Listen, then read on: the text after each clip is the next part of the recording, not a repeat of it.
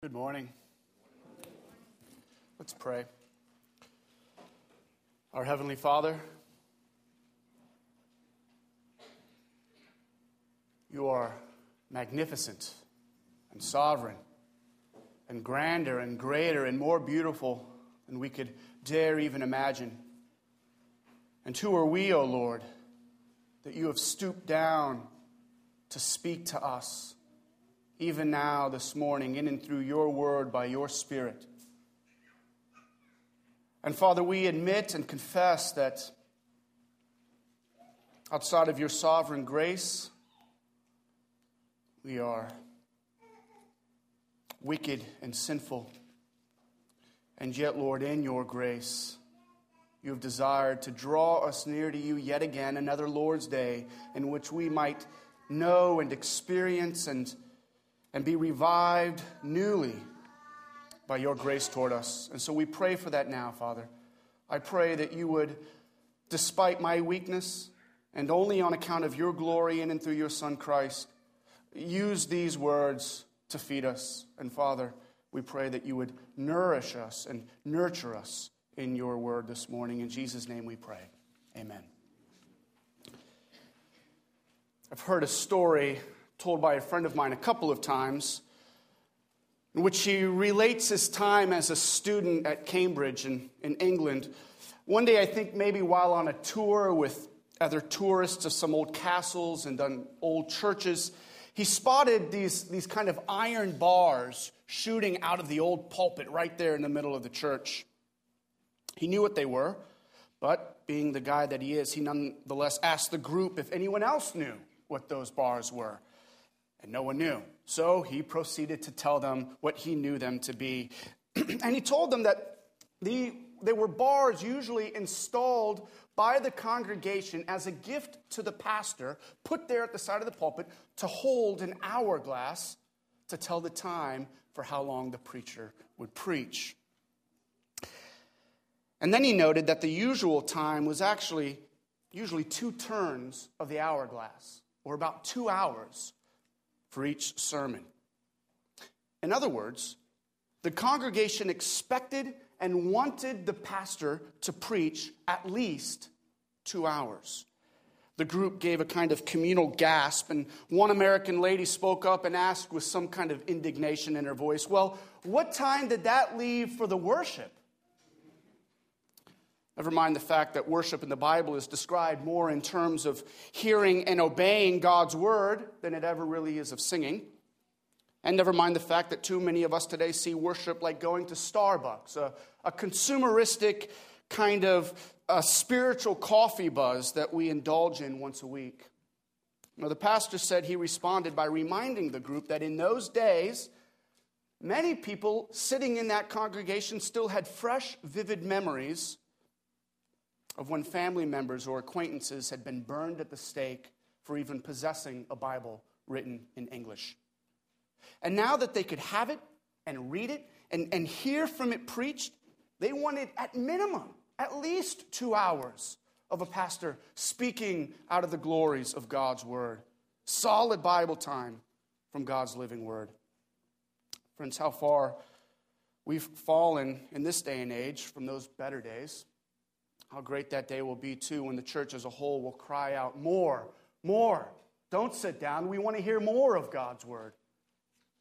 This morning, we're going to be looking at a psalm which is a prayer for just that very thing. It's the longest psalm in the book of Psalms. It's Psalm 119. You can turn there if you'd like. We're going to be looking at large chunks of it this morning. And in fact, it's the longest chapter in the entire Bible, so if you just happen to do the fall open in the middle, you'll likely fall on Psalm 119. I've read it a couple times this week out loud, and it's taken me about 15 to 20 minutes each time. The 20 minutes was when my son would keep coming up to me and asking me what I was doing. But it's a psalm committed totally to the beauty, the glory, the goodness, the power, the perfection, and the necessity of God's word, and how we as a people are to live in light of God's word, as people of God's word.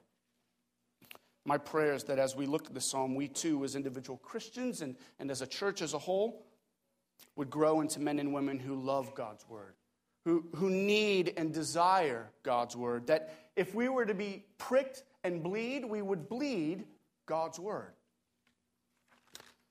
The psalm, as I've mentioned, is quite long. It's 176 verses.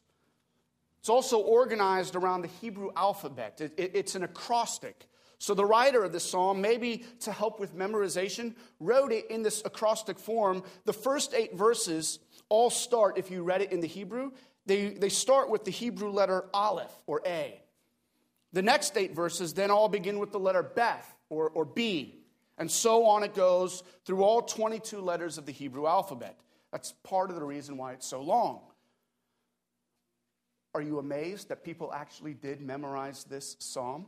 For instance, William Wilberforce, the English statesman who was largely responsible for bringing the slave trade to an end in England, was known to quote the whole psalm from memory as he walked around London. It's worth the effort. I've not memorized it. I'd like to.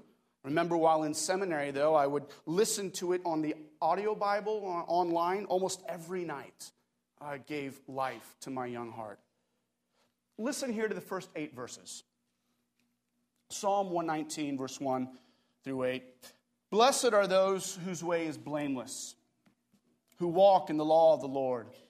Blessed are those who keep his testimonies, who seek him with their whole heart, who also do no wrong but walk in his ways. You have commanded your precepts to be kept diligently. Oh, that my ways may be steadfast in keeping your statutes. Then I shall not be put to shame, having my eyes fixed on all your commandments. I will praise you with an upright heart. When I learn your righteous rules, I will keep your statutes. Do not utterly forsake me. Perhaps the first thing you noticed is that every line is about God's law, God's word. The psalmist uses different words to describe this, but they're all talking about the same thing. In verse 1, he uses the phrase, the law of the Lord, to describe God's word. In verse 2, he describes the word as God's testimonies. In verse 3, he says they're his ways. In verse 4, they're described as precepts. In verse 5, God's word are his statutes. Verse 6, they're his commandments. Verse 7, they're his righteous rules. And this is the pattern for all 176 verses. Almost every verse contains a direct reference to the word of God. One response you might be having right now is this. Wow, that is awfully repetitive and sounds incredibly boring. And if that's what you're tempted to think, might I gently encourage you to consider that you don't rightly know God's word. You're not familiar with it because you're not familiar with God and what he's written, and you have no idea how absolutely amazing God's word is and the wonders it contains.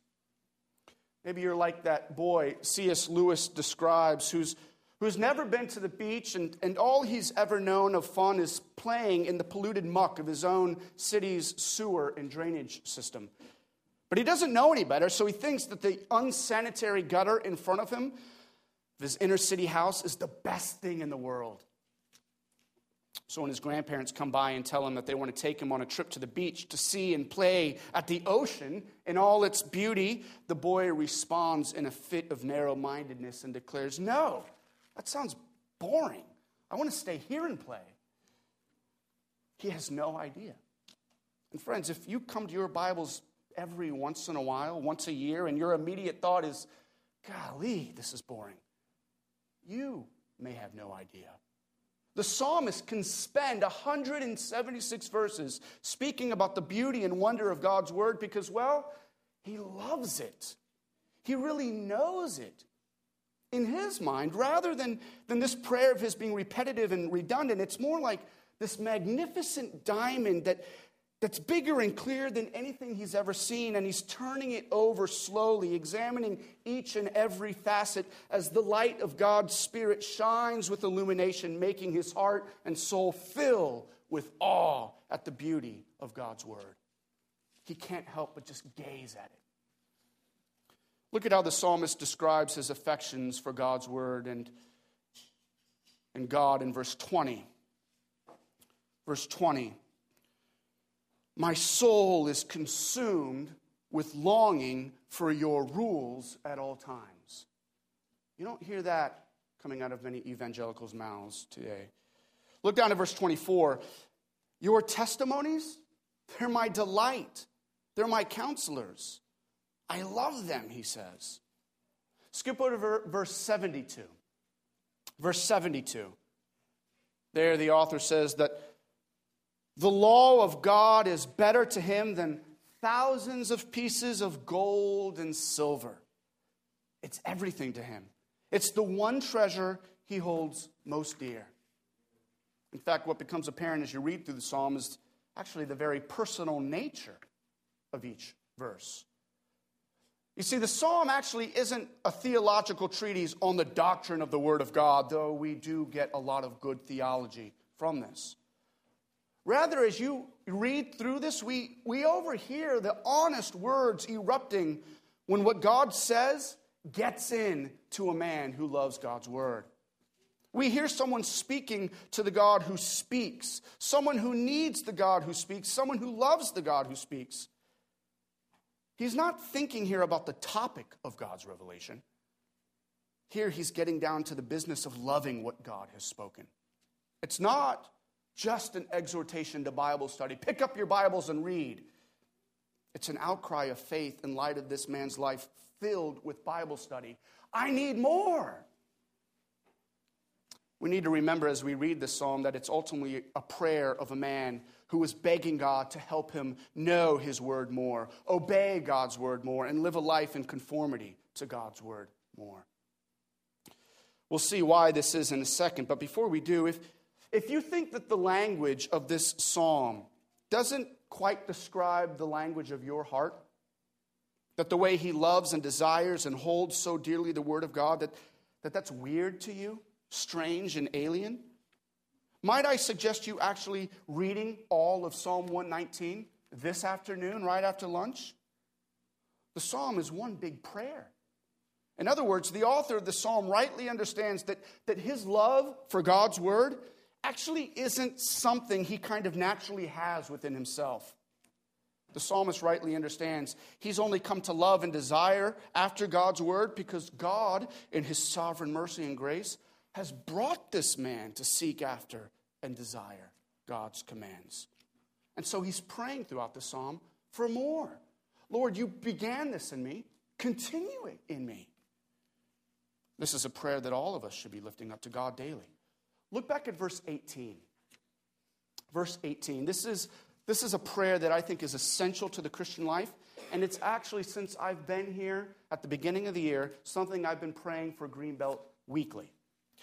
He prays there in verse 18, open my eyes that I may behold wondrous things out of your law. You see? The author here knows that the eyes of his heart, all of our hearts, are darkened and blind. And left to ourselves, we'll never want to seek out God's words. We'll never want to read God's word. And much less will we ever really want to obey God's word. And he's praying that God would do really what only God can do. Make our blind and our deaf hearts to see and hear. Open my eyes, Lord, to see the wonderful things in your word. You see, the foundation to being a man or a woman who loves God and his word, it's actually not ultimately up to you.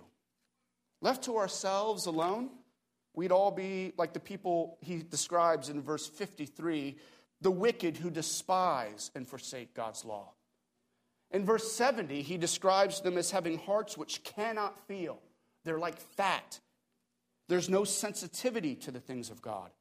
Physically, yes, they're alive and walking, but spiritually, they're deader than dead. They're the walking dead. This is why Paul in 1 Corinthians chapter 2, verse 14 describes the natural person, the unbeliever, as someone who is unable to accept the things of the Spirit of God. Unbelievers cannot accept or believe or make sense of the Spirit-inspired Word of God because, as Paul says, they're foolishness to him. And it takes the Spirit of God to instill new life, new understanding, and new desires. And here's where I think it gets really wild. If it's true that unbelievers have this ingrained reaction of disgust and rejection of God's word into their DNA, what then makes them ever come to trust in, believe in, love, and desire God's word? They naturally hate it, so what will bring them to love it? The answer? God's word. Look at verses 49 and 50. 49 and 50. Remember your word to your servant, in which you have made me hope. This is my comfort in my affliction, that your promise or your word gives me life. You see that? In verse 49, the psalmist admits that it was God who brought him to trust in God's word.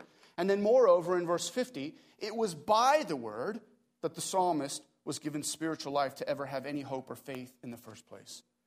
This is exactly what we saw a month or so ago when we looked at Psalm 19, where verse 7 says, the law of the Lord, or the word of the Lord is perfect, because it's the word which converts the soul. This is probably where Paul gets his understanding in Romans 10 when he writes that faith comes from hearing, and hearing through the word of Christ. So how does a spiritually dead sinner who hates God and hates God's word come to love God's word and love God? By the power of God through the word of God. Incidentally, this is why the New Testament apostles made the reading and preaching of God's word the central component to all church life. Because it's there in the word of God where real life actually resides. Look at what Psalm 119 verses 37 through 40 say. Verses 37 through 40. Turn my eyes from looking at worthless things and give me life in your ways. Confirm to your servant your promise that you may be feared. Turn away the reproach that I dread, for your rules are good. Behold, I long for your precepts. In your righteousness, give me life. Friends, that's a theme that runs throughout this whole psalm, and frankly, it runs throughout the whole Bible. That true life comes from hearing and being affected by God's living word. When God speaks, not only does the sun come into existence and all the stars and the heavens and the earth instantly, but when God speaks, new life is created. Men and women are born again, and people who once hated God hear the gospel and they become Christians. Saul is going to murder Christians. He hears the word of God, and now he's converting people into Christians. They hear the gospel and everything changes. They read their Bibles and their lives are turned upside down, or probably right side up. This is why Hebrews reminds us that God's word is living and active, sharper than any two-edged sword, able to effect a change in us that nothing else can. If you're a Christian here this morning, let me ask you, do you see and know God's word like this? I mean, are you really reading it daily and letting it transform and create life within you? And just as importantly, are you sharing the truths of God's word with your neighbors and coworkers and relatives and friends? Because again, if it is God's word, which is the means by which God brings spiritual life out of spiritual death, then we ought to be talking about it a lot with everyone. This is what the psalmist prays about in verse 79. Let those who fear you turn to me, that they may know your testimonies. He's praying that God draw people to him so that he can declare to them God's word. He wants to evangelize to them out of God's word. It's not just for you privately, it's for everyone. Because really, when you begin to see how beautiful and wondrous the truths contained in God's word is, you can't help but talk about it. If you're not a Christian here this morning, I wonder what you're thinking. I pray you're at least thinking, I ought to at least read the Bible. If you've never read the Bible before, yes, I highly encourage you to do that. Everyone should open the Bible and read it. When I suggest this to my friends who haven't read the Bible, many times they ask me, okay, but where do I start? The answer is easy enough, right at the beginning. The Bible is a collection of over 66 books written by many authors over a long period of time, but it's actually all put together perfectly to be read like one continuous story. His story. It's the history of God's salvation plan to unite all things together, things in heaven and things on earth, and to unite to himself a special people saved out of sin and made righteous to the glory and praise of God forever and ever. And you know who the main character is? The protagonist of this real life story? It's Jesus Christ. The Old Testament foreshadows and anticipates his coming. The New Testament, the Gospels, like a kind of gonzo journalism, chronicle Jesus' life and death and resurrection. And then the rest of the New Testament follows the ministry of Jesus through his Spirit working in his church. Read it. Digest it. Get to know that perfect story. We call it the gospel, which just means good news. And here's why Psalm 119 is actually so crucial to this story. Because it's reminding us that without the Word of God, we would never know of God's saving work. God is a spirit, and he requires us to worship him in spirit and in truth. Let me ask you, how do you know what a spirit wants? Answer, only when the Spirit decides to reveal himself. You know me by looking at me and observing me. I can't observe a spirit, so the Spirit must speak to me. And God, who is Spirit, has done so perfectly through his inscripturated, inspired word. Psalm 119 is telling us there's a God. And guess what? This God has spoken. And you know what? His words have been written down for us so we can know his words and so that we can know him. Okay. But isn't the Bible kind of like just a translation of a translation of a translation? Like, there's no way we can really know what was originally said because that's been lost to history, right? Kind of like the game of telephone. The longer the chain of people transmitting the message, the more the message gets distorted and ultimately messed up. We've got a messed up Bible, right? Well, not exactly. Just for the sake of textual science, listen to these numbers quickly. There are, honestly, 10 existing manuscripts of the book Gallic Wars written by Julius Caesar about 50 years before the time of Christ. There are 20 manuscripts of Livy's Roman history, which was written roughly about the time of Christ himself. And there are only 8 manuscripts of the history of Thucydides, who lived about 500 years before Christ. No scholar who studies ancient texts doubts that we have reliable manuscripts concerning these books. That doesn't even add up to a 50. Now, compare those numbers with the manuscripts and partial manuscripts we have for just the New Testament. We have nearly 6,000 manuscripts and counting almost every year. These are all handwritten copies of the New Testament or parts of the New Testament preserved in libraries around the world and all now electronically cataloged.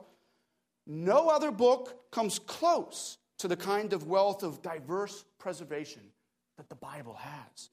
In other words, equating the Bibles we're reading today to a bad game of telephone just doesn't hold up to the evidence, not even close. And here's the wild thing. Psalm 119 already knew that. Look at Psalm 119, verse 89. Verse 89.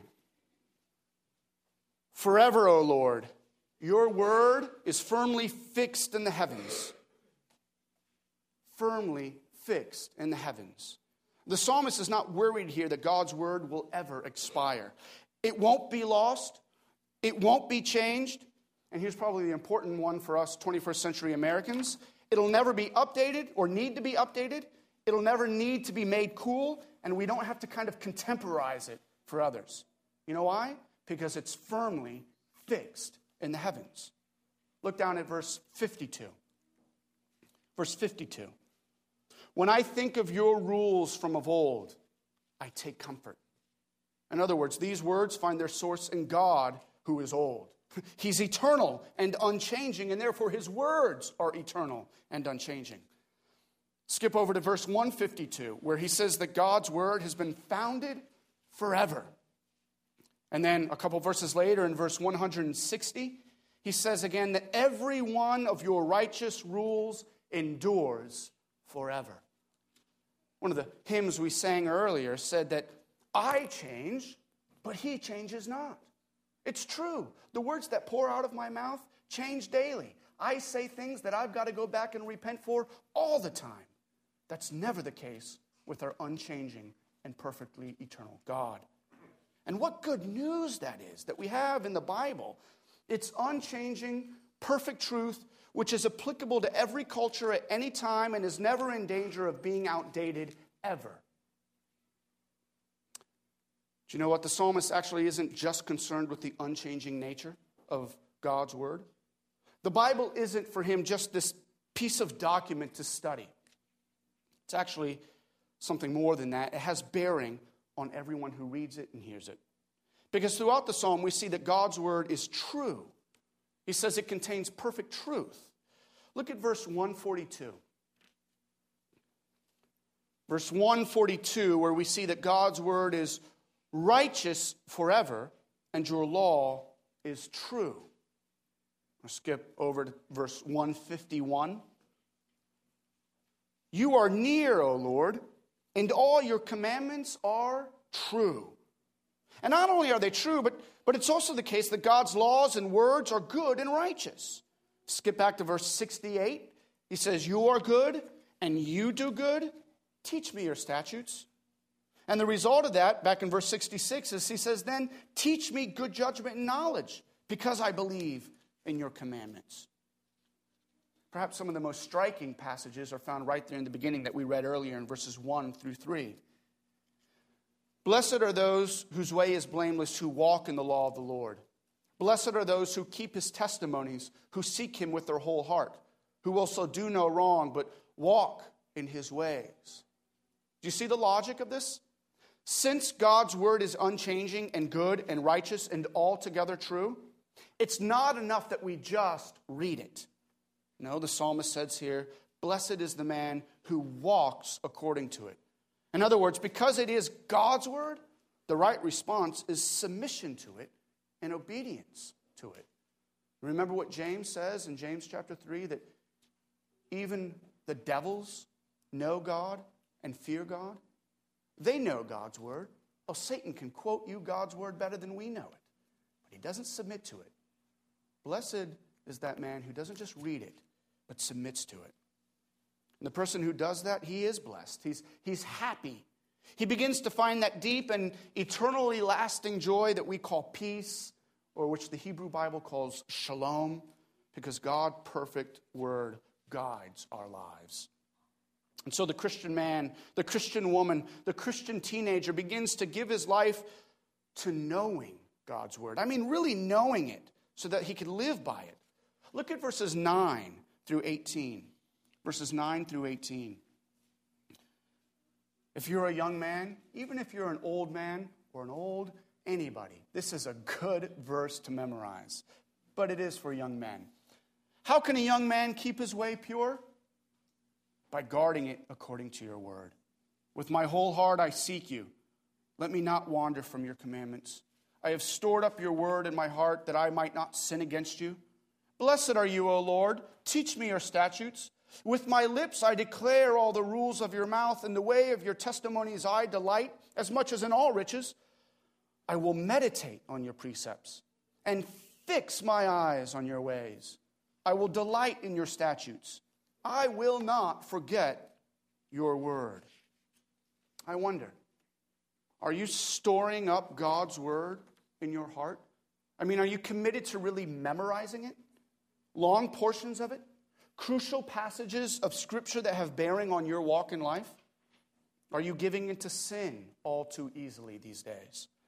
Go to the Bible and guard your life with God's word. Meditate on his precepts and fix your eyes on all his ways.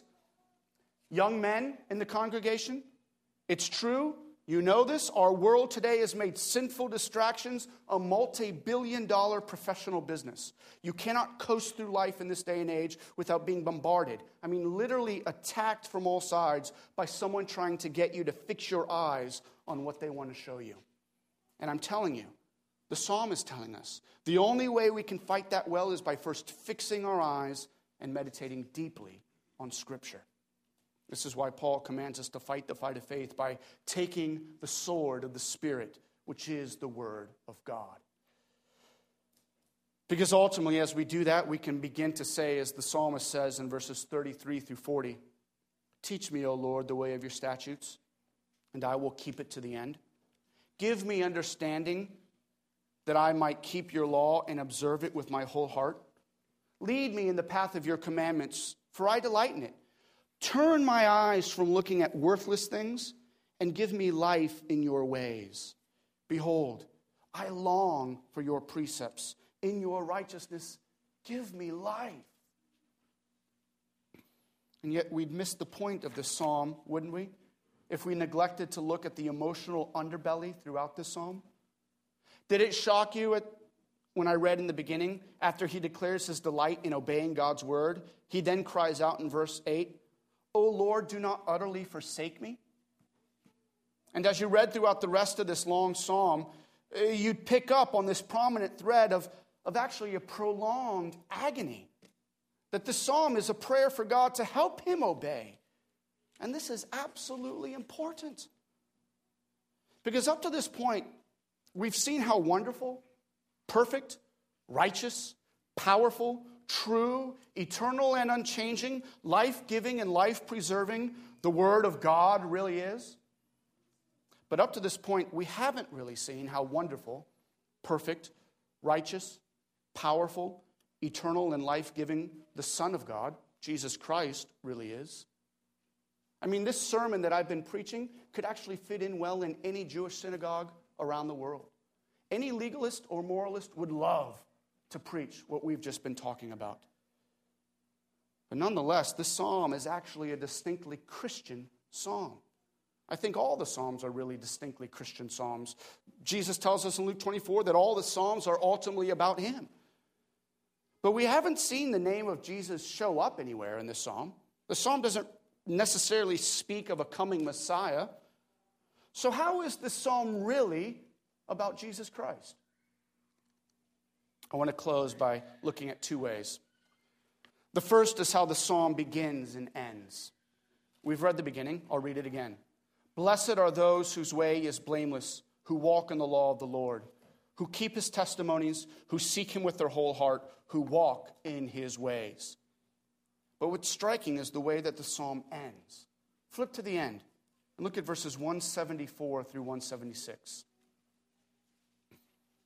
174 through 176. "I long for your salvation, O Lord, and your law is my delight. Let my soul live and praise you, and let your rules help me. I have gone astray like a lost sheep. Seek your servant, for I do not forget your commandments." Friends, we can't read through this psalm and come to the conclusion that it's teaching us salvation through works alone. It isn't. Because it's clear, even on the very last note of this prayer, the psalmist is a sinner in need of a Savior. A man who, like all sinners, is prone to wander and even confesses here that he has gone astray. It cries out for God to seek and to save him. Here's a man who knows that God's word ultimately points him away from himself. He longs to live righteously before God and to obey all God's laws in perfect righteousness. But alas, he can't. He is, at the end of the day, a lost sheep. And the only thing a lost sheep needs is not more rules, but instead a perfect shepherd. The psalmist is looking, even after he sought to obey joyfully all of God's laws, he's looking for that shepherd, Jesus the Messiah. The second way this psalm is ultimately about Jesus is in the way it shows us the true blessed man. Because ultimately it was Jesus and Jesus alone whose walk was blameless before the Father. It was Jesus who from his earliest days stored up his Father's word in his heart, delighted to meditate on God's good truth in all the days of his life. And here's the irony. The irony is that though the psalmist continually prayed that God would not forsake him as he sought to obey God's laws and words, Jesus actually obeyed God's laws in order to be forsaken on our behalf. Jesus lived a blameless life in honor to God for the purpose of being forsaken by God on the cross in his death. So that in his death, his righteous shed blood could actually atone for and cleanse away all our sins, all our imperfect obedience, all our deep-seated and hidden sins. Jesus unfairly got what we deserved so that we could unfairly get what only Jesus deserved: a relationship with a holy and good God. What I think becomes most profound is that the New Testament actually describes Jesus as God's perfect and unchanging eternal word. The Gospel of John actually begins with the declaration that, quote, "In the beginning was the Word, and the Word was with God, and the Word was God. He was in the beginning with God, and all things were made through him, and without him was not anything made that was made. In him this Word was life, and the life was the light of men, and the Word became flesh and dwelt among us, and we've seen his glory. Glory as the only Son from the Father, full of grace and truth coming through Jesus Christ." In other words, the Word of God, who is the Son of God, the perfect Word which God has spoken and which we are all bound to obey, actually became a man. And in grace and truth, died for us as our Savior. So that everyone who believes in him, every lost sheep who's now found in him and under his care, is now seen as forever blessed. We shall never utterly be forsaken. And guess what? Because of this profound love that's been shown to us, a love which we can only read about in his word, we actually begin to love God's word more and more and obey it more and more. All to the praise of the glory of our Savior, Jesus Christ, the Word who became flesh and died as our perfectly forsaken shepherd. We began by thinking of that story of how older Christians longed to hear God's word more. You know what? There was a time before that, before they had their Bibles, where they knew the rules and laws. They knew the commandments to obey. But here's what's changed. When they got the Bible in English and they started to read it, they read, yes, the rules, but then they read about Christ. And that blew them away. And they wanted to hear from it more and more because it was the word that showed them Christ. My prayer is that as we grow to love God's word, ultimately we would grow to love Christ more and more. Let's pray about that.